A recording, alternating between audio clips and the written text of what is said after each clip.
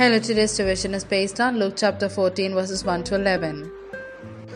One Sabbath, when Jesus went to eat in the house of a prominent Pharisee, he was being carefully watched. There in front of him was a man suffering from abnormal swelling of his body. Jesus asked the Pharisees and experts in the law, "Is it lawful to heal on the Sabbath or not?" But they remained silent. So taking hold of the man, he healed him and sent him on his way. Then he asked them, "If one of you has a child or an ox that falls into a well on the Sabbath day, will you not immediately pull it out?" And they had nothing to say. When he noticed how the guests picked the places of honor at the table, he told them this parable. When someone invites you to a wedding feast, do not take the place of honor for a person more distinguished than you may have been invited. If so, the host who invited both of you will come and say to you, "Give this person your seat." Then, humiliated, you will have to take the least important place. But when you are invited, take the lowest place, so that when your host comes, he will say to you, "Friend, move up to a better place." Then you will be honored in the presence of all the other guests. For all those who exalt themselves will be humbled, and those who humble themselves will be exalted. Here ends the Bible reading.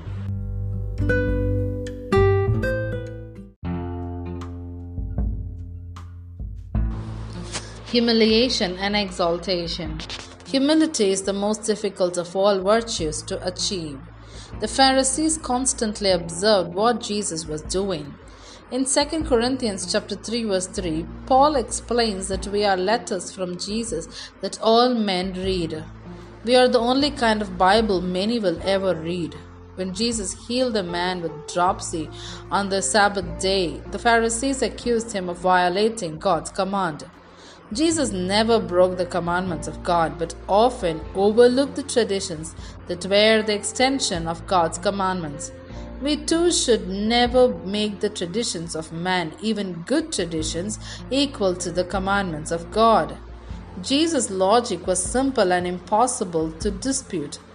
If it was allowed to help animals on the Sabbath, how much more was it right to heal a man who was made in God's image?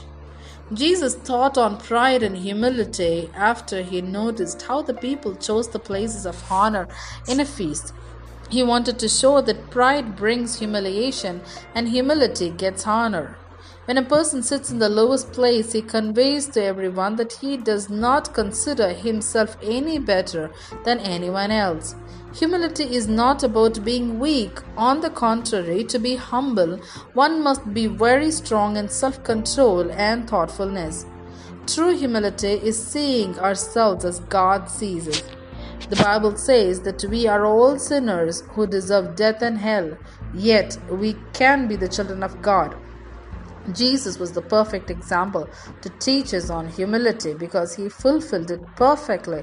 He is the ultimate example of someone who deserves the highest place of honor, but took the lowest place and was granted the highest place. God opposes the proud but gives grace to the humble. Lord, help me follow the example of Jesus through humility. Amen.